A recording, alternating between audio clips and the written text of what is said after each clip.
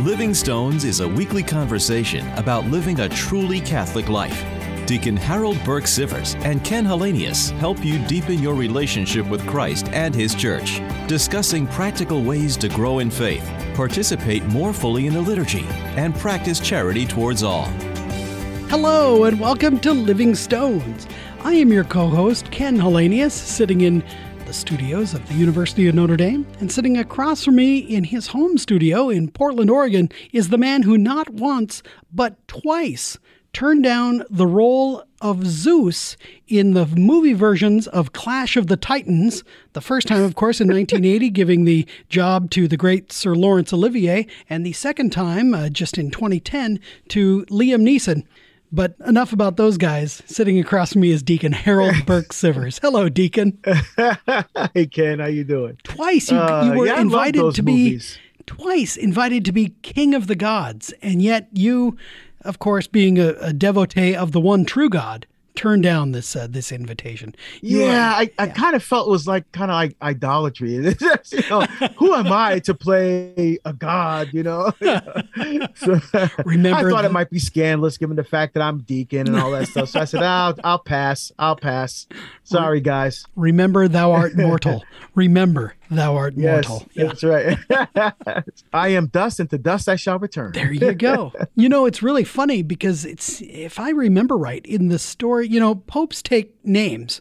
They take new names when they are elected pope. And this has been a tradition for stretching back to, I think, the 4th or 5th century.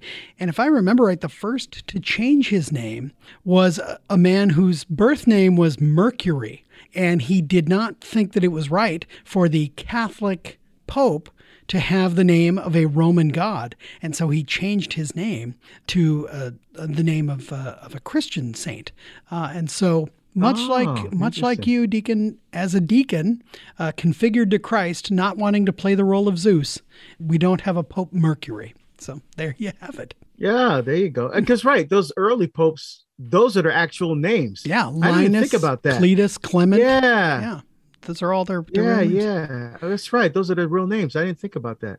Yeah, that's good to know. It's very informative, Ken. Thank you for that. See, that's why you tune in here to Living Stones, to get semi half remembered facts and some interesting trivia. Well, Deacon, we have been chatting about the Holy Spirit. So here we can actually chat about quality stuff. But, I wanted to say, this is a wonderful week in the church, by the way, in terms of kind of saints and the way the church year kind of progresses and holds up to us great heroes and great, saints who've lived their Christian lives in ways that we can imitate. And we're in a really good part of the church year for that. Just last week, we actually had the guardian angels, and so the angels that kind of accompany us, that Christ tells us about. I mean, Christ affirms when he talks about, the children, he says, I assure you that they're angels in heaven, behold the face of God. I mean, he affirms that we have angels that walk with us and that are interceding for us and are, in a way, grace acting in our lives too, to urge us when you get that little thought, maybe I shouldn't do X, Y, or Z. It's your angel who's helping you out. But this week we also have the wonderful, one of the most beloved of saints in the Western Church, and that's St. Francis of Assisi this week. And so if you've got a pet, of course, we often think of a lot of parishes will do the blessing of the pets on the feast of St. Francis of Assisi because he's well known as a lover of creation. But this is a really great way. I think we had Teresa of Lisieux was just a few days ago as well. So really quality time here. Yeah, of course, St. Francis was a deacon. There you go. A lot of people think he was a priest because he was a founder of a major religious order. And St. Benedict was not a priest. He wasn't a deacon or a priest. He was just a brother. But he founded, the Benedictines. And St. Francis, of course, didn't see himself worthy enough for the priesthood. So he remained a deacon and, of course, founded one of the greatest religious orders, mendicant orders in the church, with the Franciscans and all the different branches of Franciscans now. But he's the root. You know, like a shoot shall sprout from the stump of Jesse. The Franciscans grew from the roots of Francis. Francis the You know, deacon. and of course Saint Clare. You know, is The great foundress. The foundress, and you know, you've been to Assisi before, haven't you? Not only have I been to Assisi a couple times, I will be in Assisi in just like 10 days. So I'm really, okay. this is a perfect time of year. I'm really excited about this. Yeah, and what's beautiful, you know, France, the Church of St. Francis and the Church of St. Clare bookend both ends of Assisi. You know, so that's what's so awesome. You get to see both, and of course the San Damiano cross, which is in the Church of St. Clare. That's right. Not in the Church of St. Francis. And I got a chance to pray Vespers in the tomb of St. Francis, as did which was awesome. Actually, yeah, that was beautiful. That was beautiful. And you know, one thing I took solace in was that how short he was, because his tomb's not very big. No, I'm like, not. oh, this dude was short like me. All of us can take great joy in that. Absolutely. I remember the first time that I visited Assisi. It was right after the 1998 earthquake, and so the great upper church was closed. And so I only got to go pray in the crypt down below, and that's where I prayed Vespers with the friars gathered around the tomb of St. Francis. But then the next time that I went to Assisi, the upper church had been restored, and that's when I finally got to go in and see the beautiful frescoes by Giotto, which are so famous. You know, the image of Francis holding up the church by the corner, you know, and the vision of the Pope who approved the Order of Francis, you know, of this young friar, this monk holding up the edge of a church. And so, yeah, it's beautiful, beautiful experience. And Assisi is a wonderful town. I mean, of course, it's a classic Italian hilltop town, right? It's surrounded by walls, and it's way up the hill, and but it's a beautiful little town, and the food is good, the people are lovely, and you get to pray with one of the greatest saints in the history of the church. And then down in the valley below, you've also got the other basilica, right? The basilica that contains the Portiuncula, the actual chapel that Francis had restored, in which he died. And so you actually get a chance to pray where St. Francis was basically conducted to heaven, right there. So it's a beautiful, beautiful trip. If you have a chance to take a pilgrimage, it's a wonderful location to travel to. It is. And the thing is, if you go to a gym, you don't have to worry about leg day when you're in Assisi. No. You know, all the hills up, and oh my goodness, man, your legs will be burning by the time you finish walking through Assisi. So it's funny because, you know, my cardiologist wanted me to go take one of those treadmill tests. I said, why don't we do that after I go to Assisi so that I'll be in a lot better shape, you know, but no. That's right. That's right. But it's worth it. It's worth every step is worth it. Absolutely. For the experience. Yeah. Absolutely. Yep. Well, as I said, we've been chatting about the Holy Spirit, and what better topic to lead into the Holy Spirit than to have just been chatting about St. Francis, who himself was entirely imbued by the Holy Spirit in his life. As a matter of fact, St. Francis and some of his followers were well known for the concept of the age of the Spirit. This was a kind of a thing that was going on in the 12th, 13th century Italy, and St. Francis was himself seen as one who inaugurated, in many ways, the awareness of the active life of the Holy Spirit among the people. That was one of the things that the mendicant friars were well known for, was by being among the people, preaching by their actions, living out their baptismal and confirmational call to be disciples of the Lord, active disciples. And so we have been chatting about the Holy Spirit, and we're going to pick up our conversation chatting about the gift of fortitude tonight. Yeah, so we talked about the fear of the Lord. We talked about the gift of piety. And now we're talking about fortitude. And for me, Ken, this virtue is the virtue of our time today. This is the one that we need a lot of when we're facing so many attacks against the morals in our culture today. You know, the confusion, you know, whether it be with gender or whether it be with marriage or whether it be with human sexuality, whether it be against pornography or human trafficking, sins against the church, the way we hurt each other, you know, a lot of the violence that we see.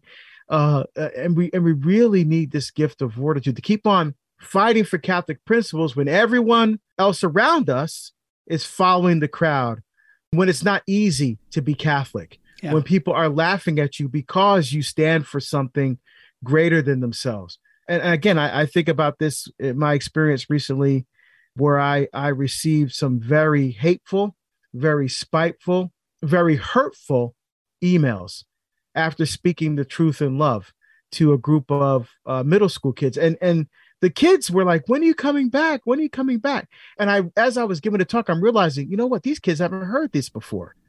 Like, I'm talking about, like boys are actually boys and girls are actually girls, and marriage is a man and a woman, and a child in the womb is actually a person. And it's hitting me as I'm looking at their faces, like they've not heard these concepts before. So I made sure that I definitely spoke in love. Those who are same-sex attracted, transgender, those are our brothers and sisters, and we love them with the love of Christ. And if you don't love them with the love of Christ, you cannot call yourself a Catholic, those kinds of things. And at the end, they were like, oh, that was great. When are you coming back? But then some of the teachers and some of the parents that were there just were, it was hurtful. I mean, and when you receive things like that, and you have a tendency to focus on the negative, right? Rather than the hundreds of other correspondence I get, which is very positive, it's those very few negative ones that kind of stay with you. And I was wondering, why am I doing this again? What's the point if people are going to react like this? I can see if you don't like what I said, you disagree, let's have a conversation. But to just attack me like that and attack the teachings of Jesus, it's just, it gets discouraging. This is where the gift of fortitude really kicks in. I'm amazed, as you say, you're presenting at the invitation of a Catholic school, to present and to speak to young people, and then to be attacked for that in that context is, wow. Blessed are they when they hate you and persecute you and utter all kinds of evil against you falsely, as Christ said, blessed are you because the kingdom of heaven is yours. Christ didn't promise that it would be easy. Christ didn't promise that he would make it stop. But instead, what he promised is that great is your reward in the kingdom of heaven. And that our responsibility is to preach the gospel, as St. Paul said, in season and out, right? Yeah, exactly. And that's where this gift of fortitude really comes in. That's where this gift of fortitude, the strengthening by the Holy Spirit to be courageous, to be strengthened. I mean, the word fortiter means strength or courage. And I think often the word fuerte, when I talk about something being really bold in flavor, I say, oh, that is fuerte.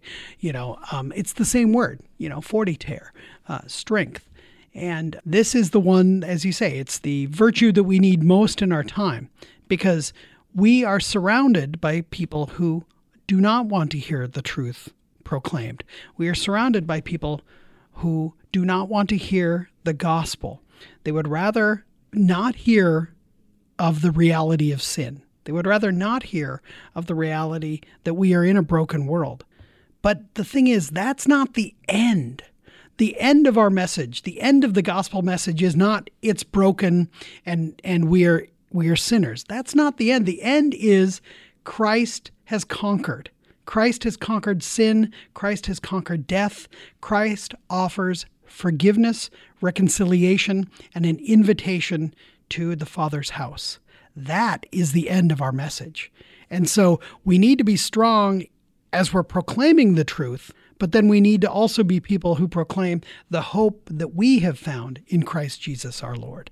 That's the gospel message, the fullness of the message. We have to be strong in proclaiming the entire message, not just the parts of watch out sinners, but also God loves you and God wants you to embrace him and to accept his forgiveness. That's the fullness that we need to be strong to proclaim. Yeah, amen. And even in our own personal life, that's true as well. I mean, we can accept a headache, for example, right? Just take some Tylenol or whatever, and you'll be good. But if we have cancer, we need the spirit of fortitude. Right. Right. We talked about last time, we can we can deal with being around a difficult person, like in a parish council meeting for an hour or 2 hours, right? Right. But if it's for a lifetime, right, we need the gift of fortitude, right? Like in monastic life or religious life, right? There's some people you have to live with, like for the rest of your life. You're like, oh my goodness, what am I going to do? Why did God call me to these people? Right. But recognize you're all on the journey together. Right. You're all there for the same purpose. You're all there for the same goal.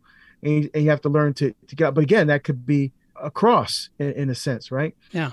We may be able to accept the misunderstanding for a little while, but if it turns into hatred and we're helpless to correct that hatred, then we need the gift of fortitude. We can accept injustice. I'm thinking now about our brothers and sisters in China. But when we're deprived of our freedom, especially our freedom to worship, then that calls on this. We need the spirit of fortitude. We can accept prejudice once in a while, realizing that some people just don't understand. But when that prejudice takes away our dignity, when it strips of our humanity, we no longer see the image of likeness of God in the person standing in front of us, then we need the gift of fortitude. And Paul talks about this in 2 Corinthians, right? Where he says, God's power is made perfect in weakness, right? It's when I'm weak, it's that I'm strong, because that's when Paul is calling on the gift of fortitude. It's really related in many ways to the idea and the fruit of the Spirit being patience, right? Because fortitude is being able, as you say, we can accept X, Y, or Z for a little while, but we need to be strong in the face of it. And that requires us to be patient, to know that there is something better, that there is an end to this persecution, there's an end to this uncomfortableness, there's an end to, like I would imagine when you're speaking and you're in front of a hostile audience, there's an end to the presentation, and you will have a chance to remove yourself from that situation. But patience is a fruit of the Spirit that is related to this gift of the Spirit, which is fortitude. Yeah, that's a great point, Ken, because I know for myself, I'm often impatient during the midst of trials and things like that, right? I just want it to be over so I can get back to my life, right? Like with COVID, right? With the pandemic started, like, what the heck is this thing? Okay, with 2 weeks to flatten the curve, right? 2 weeks turns into 2 years. Right. And I'm like, God, I just want this stupid thing to be over so I can get back to my life, and get back to doing what God's called me to do. This is ridiculous. What's going on here? But it really takes patience to get through that and to recognize, okay, what is God asking right now of me?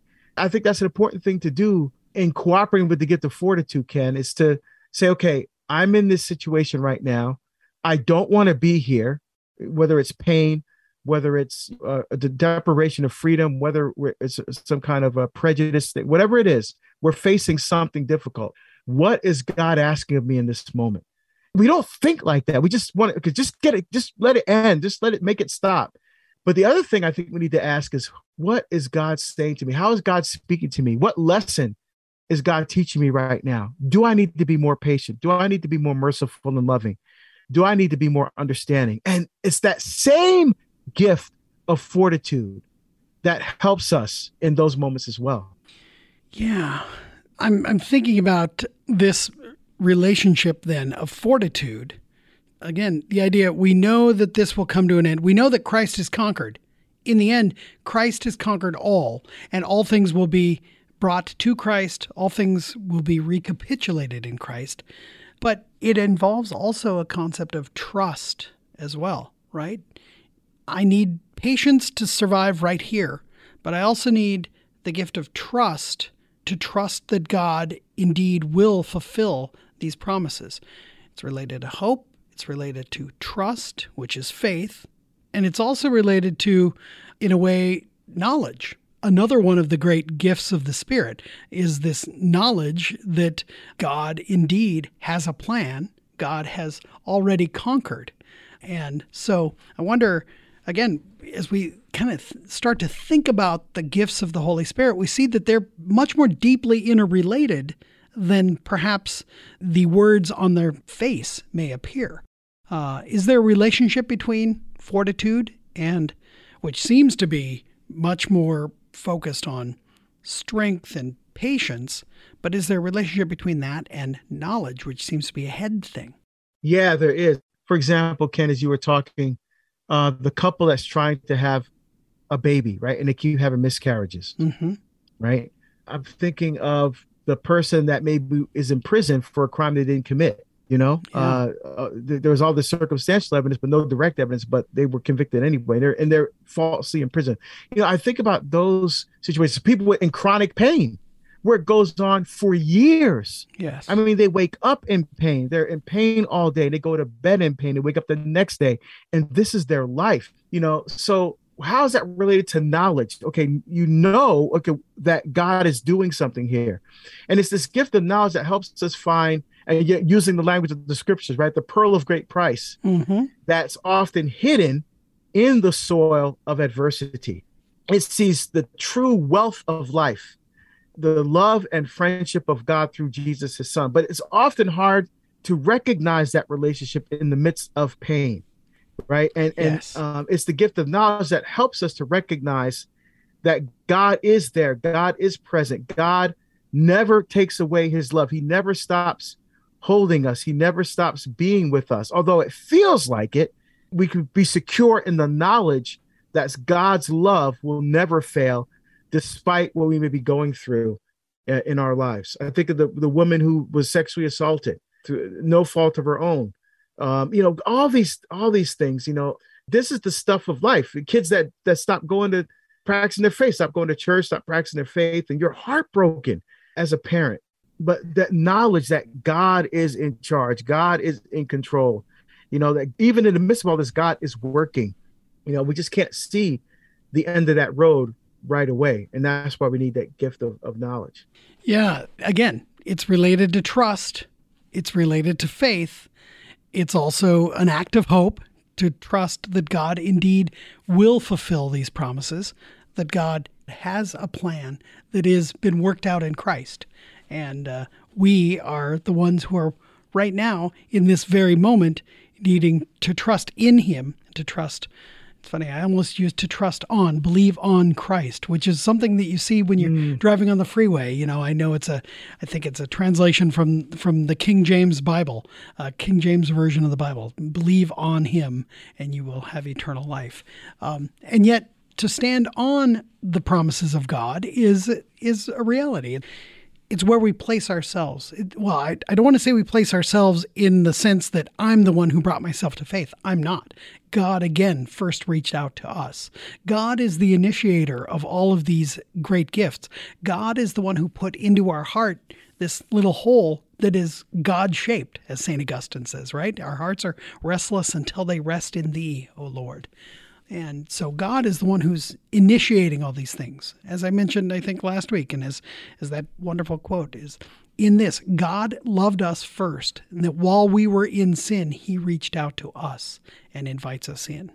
Much like we are constantly saying, God is inviting you right now, dear listener, to approach him, to accept the gift of his forgiveness, go to reconciliation, be healed, be reconciled to God and to the church, and to be nourished then by the great gift of the Eucharist, our way bread for the journey in this pilgrim journey. The lembas of today, if you will, if you're a Lord of the Rings fan. This is that which the more we rely on Christ and upon his grace, the stronger we are, the more fortitude we have, the more knowledge we are filled with, knowledge of the love of God for each and every one of us. That's what this is all about, is calling us back to the sacraments, to relationship with him. Exactly. And the gift of knowledge also helps us to evaluate the things of the world, created things, at their true worth, right? In their relation to God. Right. Right. So it's the gift of knowledge. Okay. We know we need money, right? And it's probably a good thing to have, a substantial amount of money, not for the wealth, but because that will enable us to be able to help others, to be of greater service to others.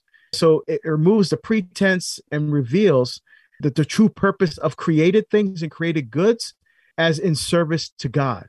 It shows us the loving care of God, even in the midst of adversity, and directs us to glorify him in every circumstances of our life. It's hard when you're evaluating material things, you're going through something difficult, to say, thank you, Jesus. Thank you, Lord. Like, whoa, what are you, nuts? But that's exactly it. We're not possessed by things, we're possessed by God. And the gift of knowledge helps us to see things in their proper perspective and helps us direct those things toward the service of others, which is also connected to piety. Yeah, see, and again, we're coming back to these virtues are interrelated. It's not just, I've got fortitude, now I need to work on asking for and obtaining the gift of knowledge, and then I'm going to need to ask for and obtain the gift of piety. No, they are all interrelated because, of course, we are creatures who live in community with one another, members of the body of Christ, who help complete one another. There's complementarity, not just with our spouses, but also with among the people of God, right? St. Paul even talks about this when he talks about the great spiritual gifts in the letter to the Corinthians, his first letter to the Corinthians. He's talking about the many spiritual gifts, how they are for building up the people of God. And this includes the virtues. Now, we are given the great virtues and gifts of the Spirit for our own strengthening as disciples, but also in service to the entire church and in service to the community. But Deacon, I hate to say it, but we've actually run out of time for tonight. And so we're going to have to, I know it happens because, you get talking about awesome things. The next thing you know, you look down, you're like, oh my gosh, my watch is vibrating my wrist off. But we invite you to connect with us via the Facebook. You just type in Living Stones Media. You can also download previous episodes of the show at materdeiradio.com. And when we gather next week, we're going to pick up this conversation because, we've just talked tonight about fortitude and about knowledge, but we also want to talk about the idea of knowledge being different than the gift of understanding. So we're going to have to unpack that a little bit next week, which is a great way to continue our conversation throughout the month of October. But Deacon, until we gather next week, might we have a blessing?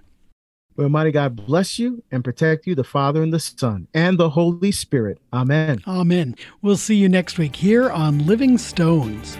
You've been listening to Living Stones with Ken Hallenius and Deacon Harold Burke-Sivers. Living Stones is produced at the studios of Mater Dei Radio in Portland, Oregon. For more information about this show, go to materdeiradio.com. That's MATERDEI radio.com.